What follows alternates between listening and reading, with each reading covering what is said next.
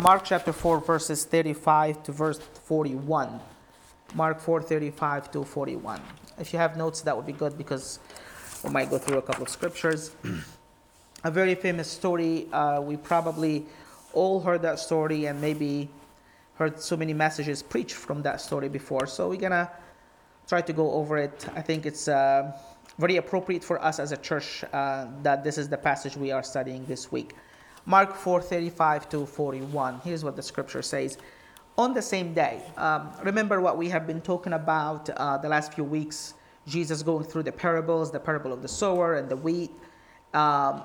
It seems like from the account in Mark that on that same day, after Jesus just finished teaching all these parables, on the same day, when evening had come, he said to the disciples, to them, "Let us cross over to the other side." Now when they had left the multitudes, they took him along in the boat as he was. And the other little boats were also with him. And a great windstorm arose, and the waves beat into the boat, so that it was already filling. But he was in the stern, asleep on a pillow. And they awoke him and said to him, "Teacher, do you not care that we are perishing?" Verse 39, then he arose and rebuked the wind and said to the sea, "Peace, be still." And the wind ceased, and there was a great calm. But he said to them, "Why are you so fearful? How is it that you have no faith?" And they feared exceedingly and said to one another, "Who can this be that even the wind and the sea obeys him?" Amen. So the setting of our story here, we actually read a little bit about that in the beginning of Mark chapter 4. Mark 4:1, read this. And again he began to teach them by the sea. So Jesus at that point was by the sea, and a great multitude would gather to him, so that he got into the boat and sat in it on the sea, and the whole multitude was on the land facing the sea. So imagine the picture, Jesus in the lake in a boat, and all the multitudes are on the land, and Jesus is sitting down to teach them. And it seems like from verse 35 that when the evening come, Jesus finished teaching. So it's like he's been teaching the whole day, from the morning to the evening. And you guys get bored after I preach for 30 minutes. That's not cool. Anyways, Jesus preached the whole day, and the evening came. It seems like at this point he was already in the boat, and the disciples probably with him in the boat. And Jesus said to them, "Let us cross over to the other side." And that makes sense now. Verse 36 makes sense now. Now when they had left the multitude, they took him along. The disciples took Jesus along in the boat as he was. You remember the context. He's sitting in the boat, so that he said, "Yeah, let's go, boys." And then said, "Okay, we'll take you with us. We'll take you as things are while you're sitting. We're not going to change anything. We're just going to go."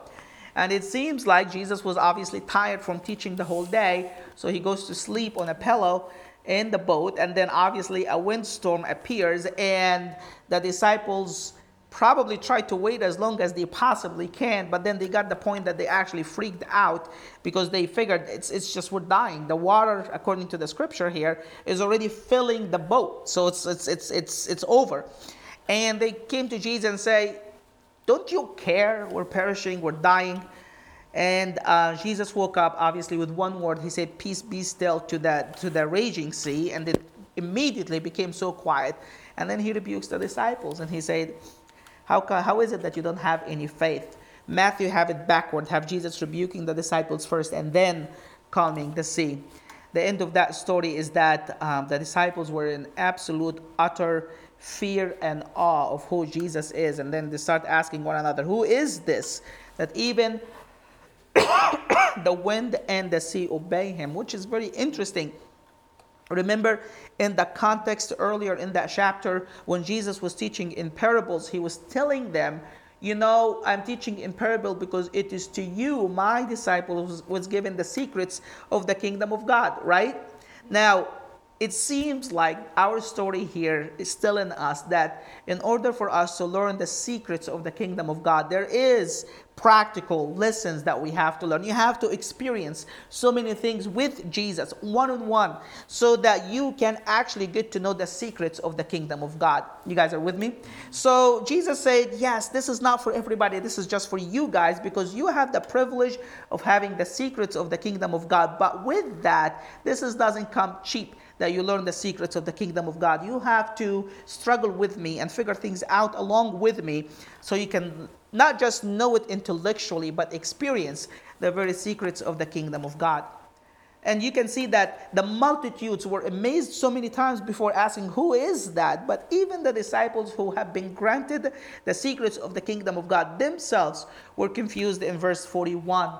And they were asking, who can this be? They've been with him. They served with him. They ministered with him. They've seen his miracles. Yet, after that particular incident, we see them just as clueless in a way as everybody else. Their eyes were not really open to know who Jesus is except after the resurrection. Only the demons that knew who Jesus was during his ministry on earth. Obviously, God also said during his baptism that he is my son. But other than God declaring him to be his son and the demons declaring that he is the son of God, Peter eventually said that. But for the most part, we can see that the disciples were really not sure who Jesus really was. Obviously, Peter later said, you are the divine Son of the living God. And Jesus said, on this rock I will build my church. But this is just kind of like, an experience. The disciples went with Jesus so they can learn, and not just learn, but to experience the secrets of the kingdom of God. So today in our stories, I just want to highlight 5 points with you guys. Just very simple, and you probably heard all of this before. But I want to talk about going with Jesus to his school, the school of Jesus, to learn the secrets of the kingdom of God. And I want to highlight 5 principles in the school with Jesus, what you learn from him. And again, this is for me, God preaching to me and to us as a group. The first principle we see here is that in Jesus' school, sometimes Jesus causes the hardship. Listen to this. He makes the hardship in order for us to experience him in a special way. Amen?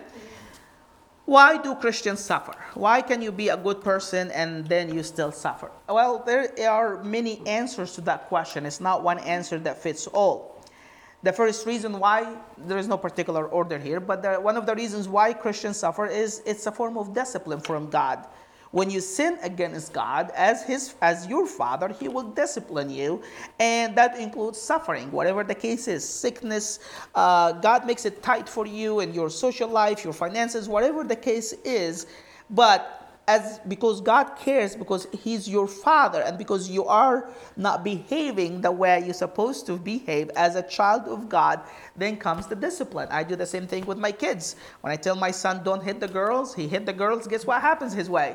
A spank, right? Not because I don't love him. It's quite the opposite. It's because I love him. I spank him. And we talked about this a little bit in the book of Hebrews, right? So number one, Christians sometimes suffer as a discipline from God. But number two, Christians sometimes suffer because we're flat out dumb. Just that's what it is. God has nothing to do with it. You brought this upon yourself. It's just as simple as that. You guys are with me? You smoke, you get COPD. Now, when you're suffering with the COPD, you say, God, why am I suffering? Well, because you've been smoking. It's just as simple as that. It has nothing to do with God. God is not mad at you. God is not angry with you. That's why you're suffering. You're not being persecuted for the sake of Jesus. You're suffering because you made bad decisions. You married the wrong person. Guess what? You're going to end up suffering. Well, you knew it's the wrong person. You saw all the red flags, but you didn't care. You end up with the wrong person. You end up having a miserable life, a person that you cannot divorce. And here you are. You're suffering. And now you have to seek God so diligently to change that situation. Why are you suffering? Is it because God is mad at you? No, it's because you're just simply dumb. That's what it is. I'm sorry, that's what it is. And we all do it. I'm not saying you're dumb and I'm not. I suffer a lot because I made stupid mistakes and don't make the right choices sometimes.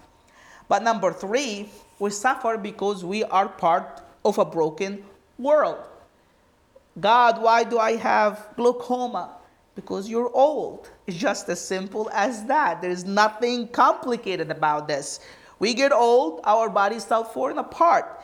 That happens to sinners and it happens to saints. Has nothing to do with God being mad at you. Has nothing to do with God punishing you. Has nothing to do with you making wrong decisions. It's just part of us living in a broken world. You suffer because our bodies, well, let me break some news to you guys. Our bodies gonna eventually fall apart and we all gonna die, right? And that falling apart process gonna be painful and we're gonna experience a lot of pain throughout that process. We need medicine, gonna be expensive, and it's just, you gotta go through that. That's just normal.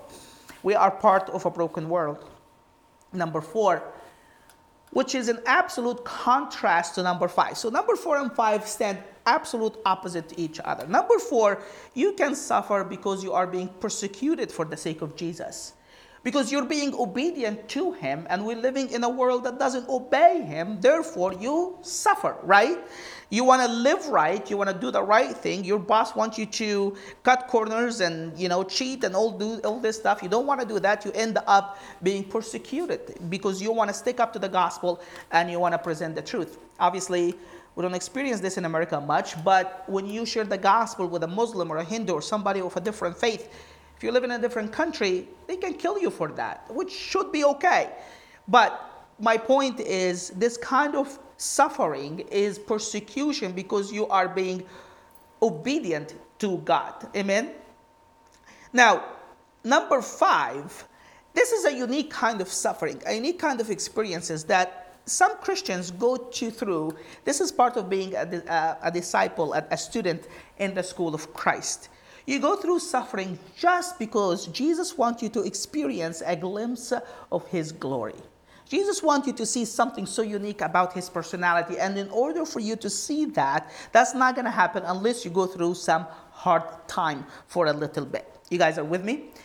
Let's look at our story here. Verse 35. Look what the scripture says. He said to them, who said to the disciples? Jesus said to the disciples, let us cross over to the other side. And then they obey Jesus, and what happens to them? They end up in a storm, right? Now, who is the cause of that horrible experience, near-death experience that the disciple had? Was it the disciples' idea or was it Jesus' idea? Jesus' idea, right? So Jesus caused, in a way, them to go through that experience, but he has a reason for it. He wants the disciple to experience him. Remember, now they have the secrets of the kingdom of God, and they have to go to his school, not just to learn these secrets intellectually, but to experience who Jesus is, the very core of the kingdom of God. You guys are with me? So Jesus here, he's the one who caused them to go through that near-death experience, that freak out. Jesus were dying, it's caused by Jesus. Think about this. If the disciples were disobedient to Jesus, if they did not listen to him, they probably would have not gone through that suffering. Yeah. You guys are with me? So your suffering here, disobedience would have been the way out of it. But the disciples obeyed, and they ultimately end up in that horrible situation. And sometimes this happened to you as a Christian. There's nothing wrong. You're not old, doesn't matter, but it's not like you're aging as normal. You're not making any dumb decisions. You're not being persecuted for the sake of righteousness. You're not being disciplined by God because you sinned, none of that. Yet sometimes you go through hardships because Jesus wants you to, just you and him, take you alone for a little bit so he can teach you a couple of things about himself. It's not fun, I tell you. It's not. I'm not here saying this is great, but I hate it. But at the end of the day, after you come out of it, you'll experience Christ in such a magnificent and an awesome way. The only other incidents where the disciples were in the sea and the storm raged against them, and they also almost died, was when Jesus came walking on the water, right? We read that story in Matthew 14:22. Look at what the scripture says. Immediately, Jesus did what? This is the NIV. He made his disciples get into the boat. He made them. In other words, he kind of forced them to get into the boat and cross to the other side. Do you guys see that?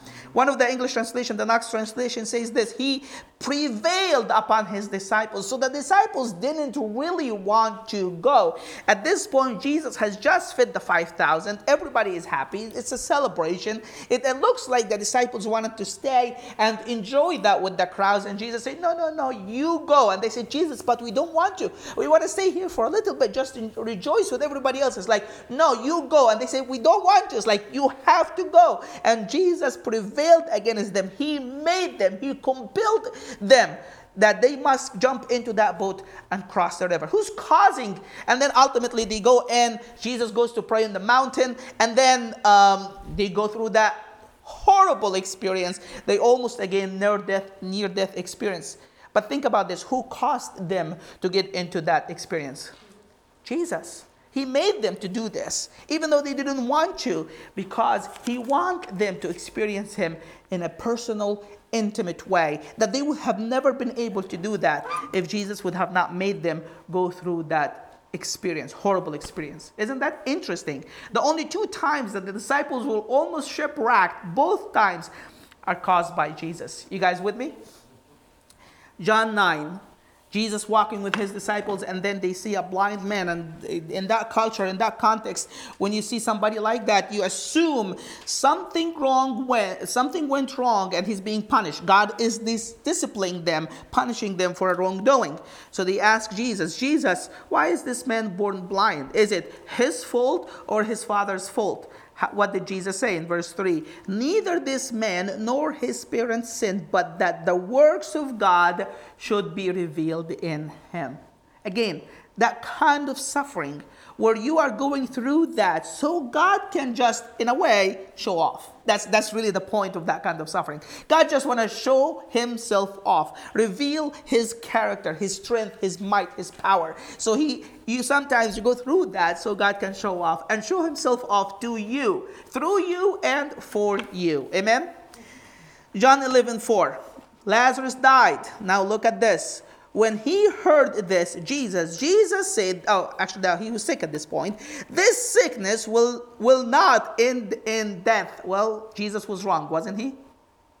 Because he died, but Jesus rose him again, right? So ultimately, it did not end up in death. No, it is for, why? Why is Lazarus sick? Why did he has to die and go through Martha and Mary has to experience this awful sadness and horrible experience? Why? Why did they go through all of that? For God's glory. That's absolutely true. So that God can glorify himself through that. So that God's Son may be glorified through it. That's the reason for their suffering. That's the reason for the sickness and the death of Lazarus. So that Mary, Martha, and Lazarus, through that horrible experience, Christ can be glorified. When I was in college, I heard a guy preaching from that verse one time, and I never noticed it before, but it just stuck in my brain since college time because it is just so powerful. This is from 2 Chronicles 32:1. Now, King Hezekiah has been a good king, has been a faithful king. He did everything right in the eyes of God. He abolished the idols. He did everything good. He wanted to please God. And look at the wording of this verse, 2 Chronicles 32:1. After all these deeds of faithfulness or unfaithfulness? Faithfulness, Sennacherib, king of the Assyria, came and entered Judah, and he encamped against the fortified city. Wait a minute, God, that doesn't make any sense. If the scripture would have said, after all these deeds of unfaithfulness, King Sennacherib came against the city, it makes sense. God is punishing them because King Hezekiah was unfaithful and he's committing sin. But no, it is not because King Hezekiah was displeasing to God. It's because King Hezekiah was pleasing to God. The consequence of that is that King Sennacherib came against him. You guys see that?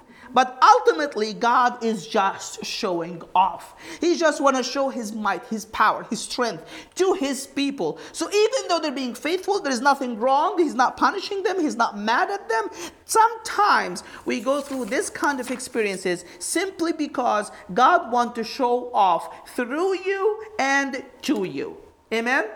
And our story here is an example of that. Jesus just wants his disciple to see his power displayed, and the only way for them to go through that, to go through his school, is that he had to cause them to go to almost near death experience. Amen? So that's lesson number 1. In Jesus' school, sometimes hardship is caused by Jesus in order for us to experience him in a very special way. But number 2, second point here, is that in Jesus' school, when Jesus is taking you to equip you and train you and show you who he is, it's usually very personal. It's usually one-on-one. I mean, look at our stories. Jesus was preaching to how many people? Multitudes, right? Crowds of people are listening to Jesus. And then even if you look with me here, verse 36. Now when they had lifted the multitudes, so they lift the multitudes, you guys are with me? They took Jesus along in the boat as he was with them, and the other little boats also were with him. So that was not just one boat. There was a bunch of boats leaving that side of the lake to go to the opposite side of the lake. Jesus and the disciples on one of these boats, and there's so many other people who say, hey, Jesus crossing to the other side of the lake, let's go with him. So there was a bunch of other boats that followed Jesus. But once the storm came, once the waves raged, and Jesus is asleep, and we read all that story, where are the other boats? Do you guys hear about them? No, they're gone. The multitudes disappeared. The other boats are gone. At this point, probably, we don't know. Obviously, they didn't sink. The scripture would have told us that. Probably at this point, when they saw the storm coming, they didn't receive a command from Jesus to cross. So they probably bailed out in the middle and say, hey, let's go back. This is not going to work for us. It's too hard. So they might have just gone back. But the point is, when the storm kicked in, when the storm raged, there was only 2 people on that scene, Jesus and the disciples. You guys are with me? The disciples who have received the secrets of the kingdom of God, unlike anybody else, had to go on one-on-one experience with Christ so they can know him in such a personal way. Amen? This is not for the masses. This is not for the multitudes to experience Jesus as the one who can calm the sea with one word. This is just for you as a disciple, as a child of God, in order for Jesus again to reveal his power to you and through you. This is a sermon I heard one time when I was in college from a preacher in Egypt. And again, he just brought that verse to life for me. In the book of Judges, we read about Samson, who was one of the judges, and obviously he was a Nazirite, and then ultimately he was disobedient to God. He married a Palestine woman, which God said, don't marry her. But that's the context where we read here these few verses, Judges 14, 5-6. So Samson went down to Timnah, part of Palestine, where the Gentiles were living, with who? His father and his mother, with his father and mother. So how many people went to Timnah? 3. Samson, father and mother, and came to the vineyard of Timnah. Now, to his surprise, Samson, a young lion came roaring against him, and the Spirit of God came mightily rushing upon him, and he tore the lion apart as one would have done apart with a young goat. Though he had nothing in his hand, but he did not tell his father and his mother. As a matter of fact, it was a riddle that he went back and his father and his mother heard about it. He did not tell his father and his mother that he has torn that lion. Wait a minute. Weren't they all going together as a group to Timnah? But the moment the lion came, the moment the lion showed up, his father and his mother disappear, and only Samson is facing that lion. You guys are with me? And that's when the Spirit of God came rushing upon him, and he had that, in a way, massive, personal, intimate encounter with the power of God. But think about this. When that encounter was not for the masses, it was not for Samson, his father, and his mother. It was only for Samson, in order for him to personally experience God in such a personal way. You guys are with me? And when you go to Jesus' school like that, it's usually not for the masses. It's not you and your neighbor and your family go through that difficult time. It's not a bunch of people doing it together, supporting each other. It's usually you and Jesus, one-on-one, going through that experience. Again, because Jesus just want to show off his power and his majesty and his glory to you personally and through you personally. Amen? So in Jesus' school, sometimes he caused the problem. Number 2, in Jesus' school, it's usually personal. Number 3, in Jesus' school, sometimes, actually most of the time, if you want to learn that lesson, it appears that he does not care.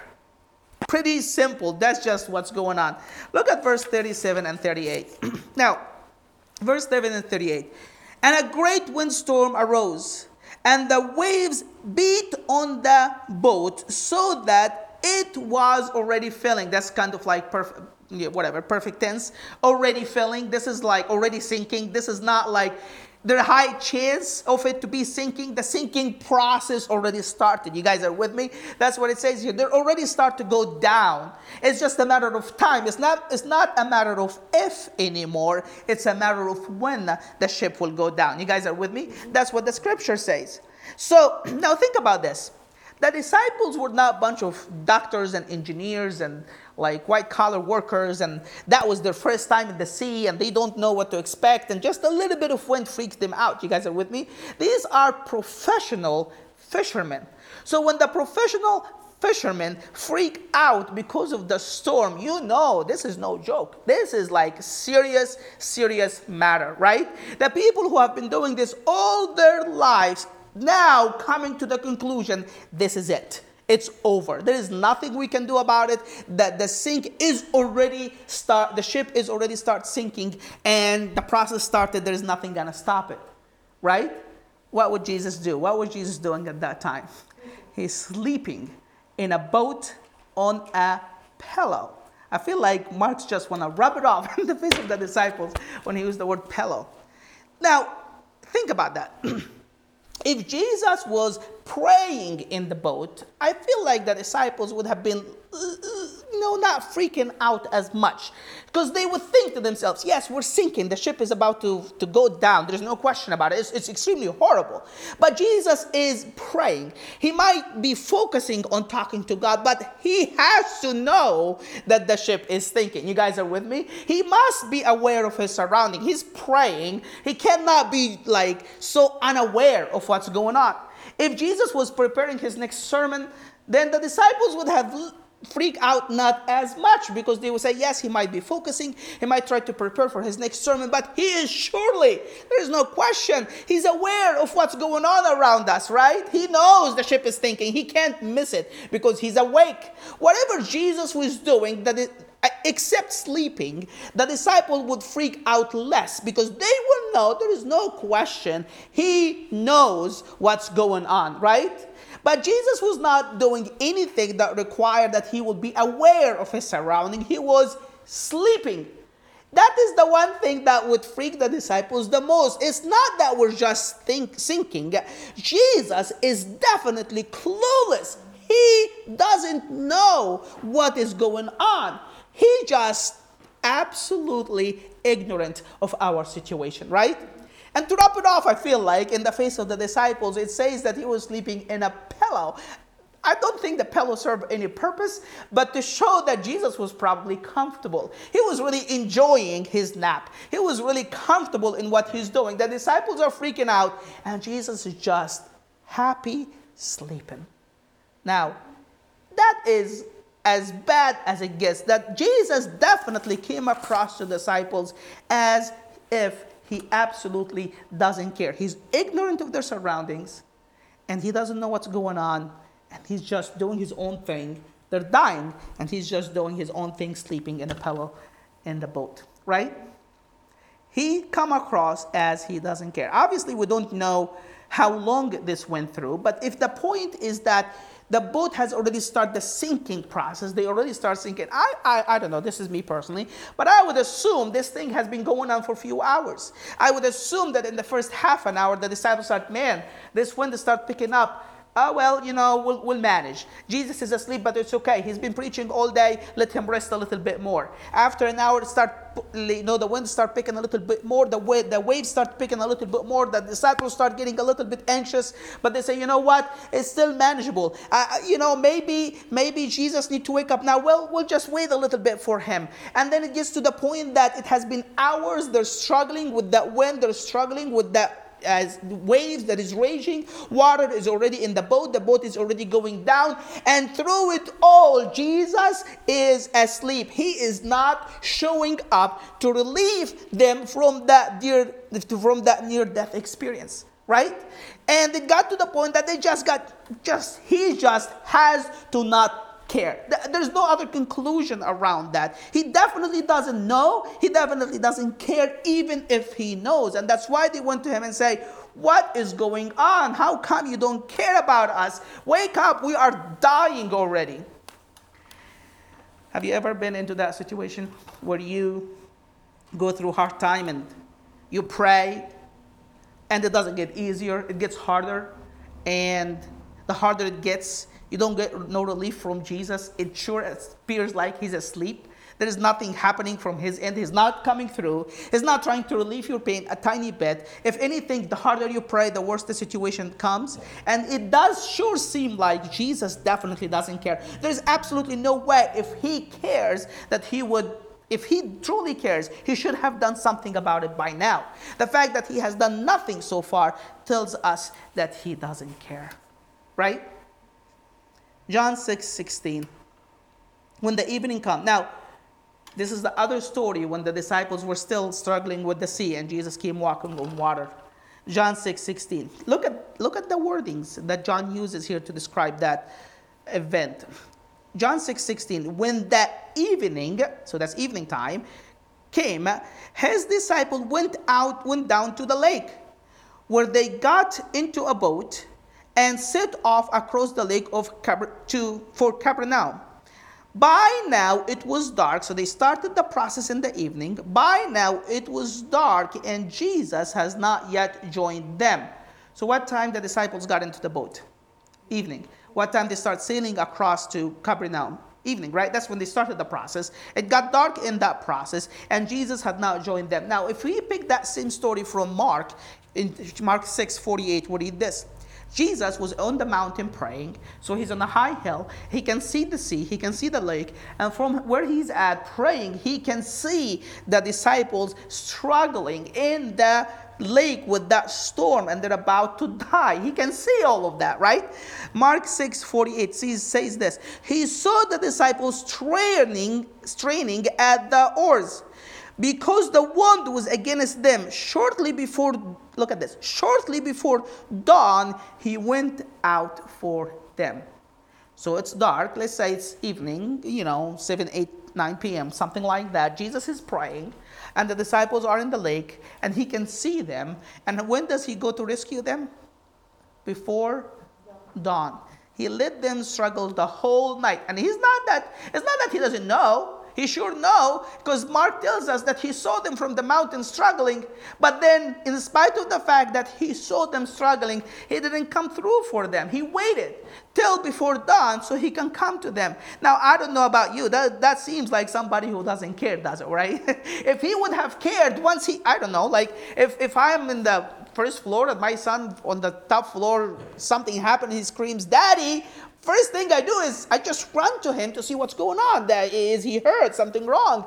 I don't even know. Now imagine that I know for sure what happened to him. I will just run because I care, because I love him, because I don't want him to be suffering, right? So I just rush to him, try to help him out. But that was not the case with Jesus here. He saw that the disciples were struggling, and what does he do? He waits till dawn. Now, granted that, here is the key part. He was waiting, but he was praying, right? And he was probably praying for the disciples at that time.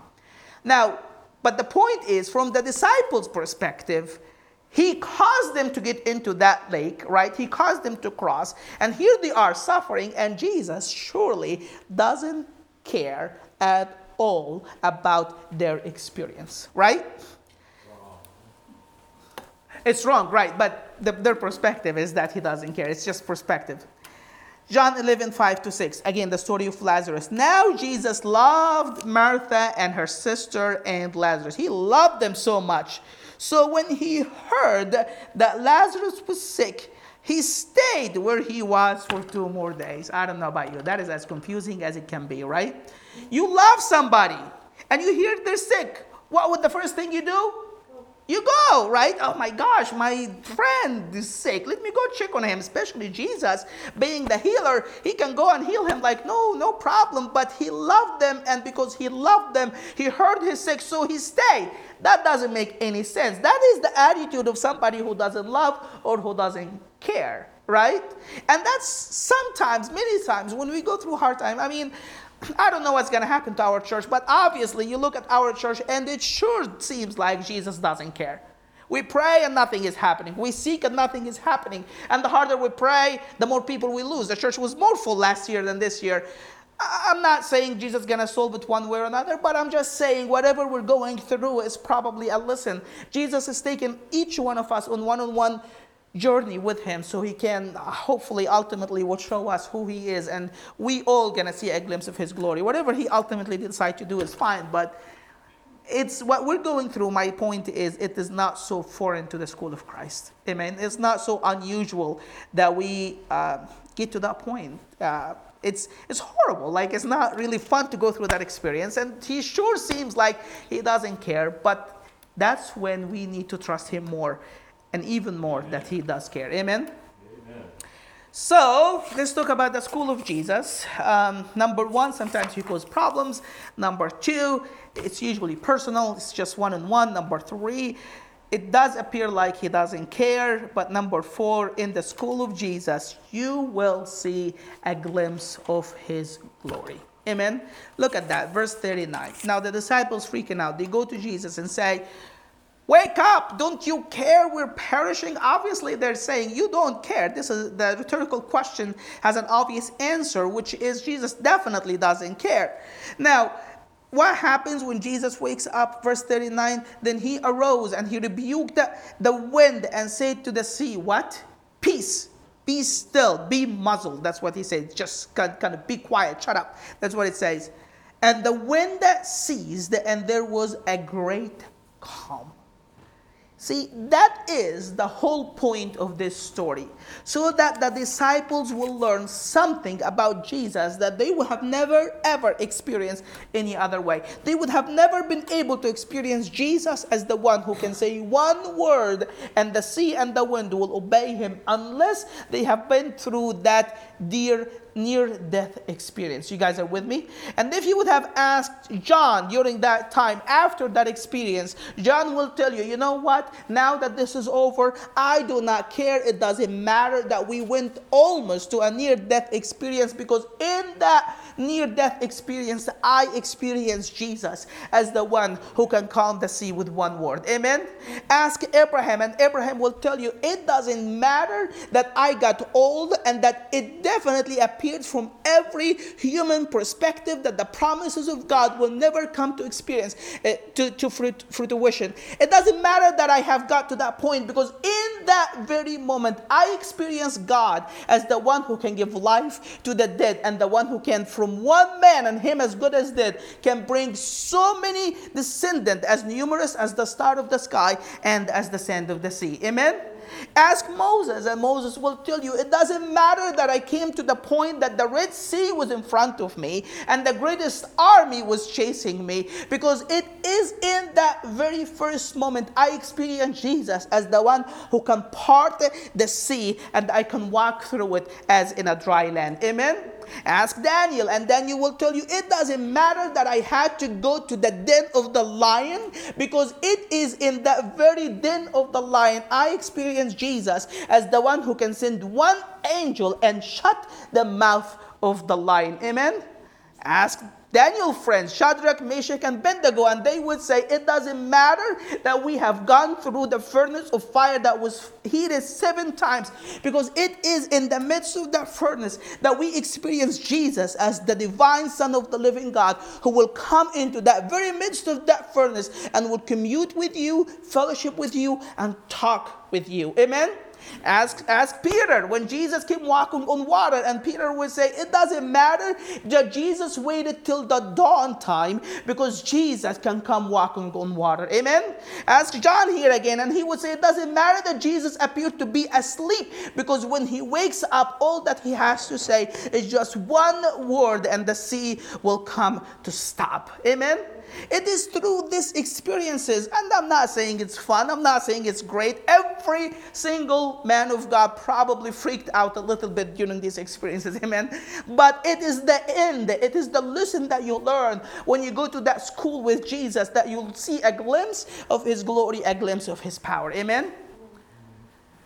Number 5, it's in Jesus' school that we will learn faith, trust. When Jesus woke up from that nap, from that sleeping, he would tell the disciples, how is it that you have no faith yet? He's upset with them, that they freaked out, right? He said, you shouldn't freak out. I would expect better from you than freaking out. I don't know what he was really expecting from them. The guys, the sinking process has already started. They're dying. They're fishermen. They know what it is, right? What is it Jesus that he's actually was expecting from these professional fishermen when they see that it's over? What is he expecting from them? Right?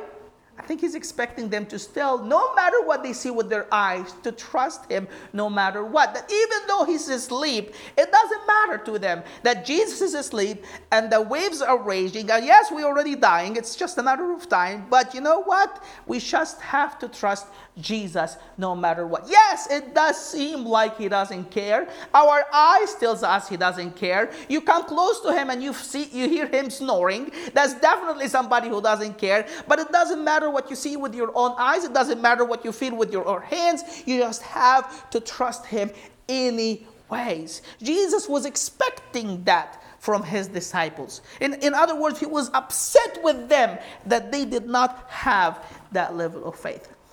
I don't know about you, that's pretty much a lot to ask for, right? But this is the kind of faith that Jesus wants you and me to learn. Amen? And that's not easy. That doesn't come easy, that you trust the promises of Jesus. That comes through trials.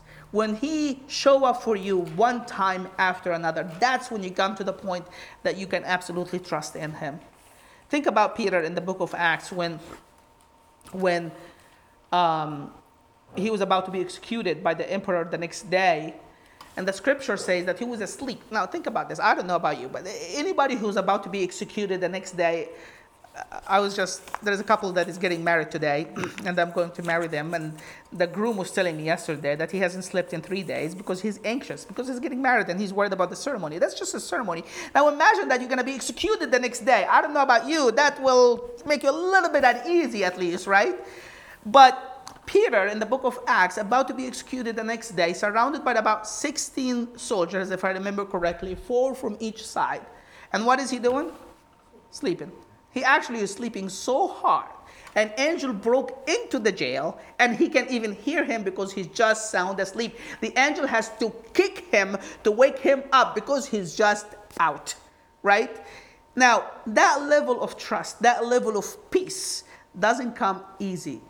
Peter struggled. He almost fell in the water when Jesus lifted him up. He's been through with Jesus a lot of incidents where he really failed. He really messed up. He really didn't have the faith, right? But it is because of all these times that he failed so many times. He learned the lesson that it doesn't matter what comes his way. He can rest in Christ. He can rest in his power. He can rest in his will. He can rest in his peace. He can rest in his plan. No matter what happens the next day, even if he gets executed by the emperor of Rome, it doesn't matter because he knows who Jesus is. Amen?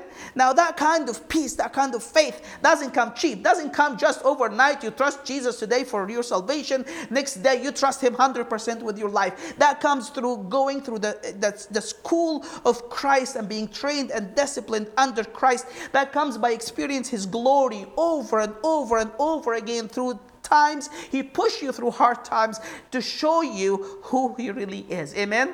You get to the point that you actually trust him. Amen? Amen. With that, I'm going to have Katrina to come close us with one song and then we will pray.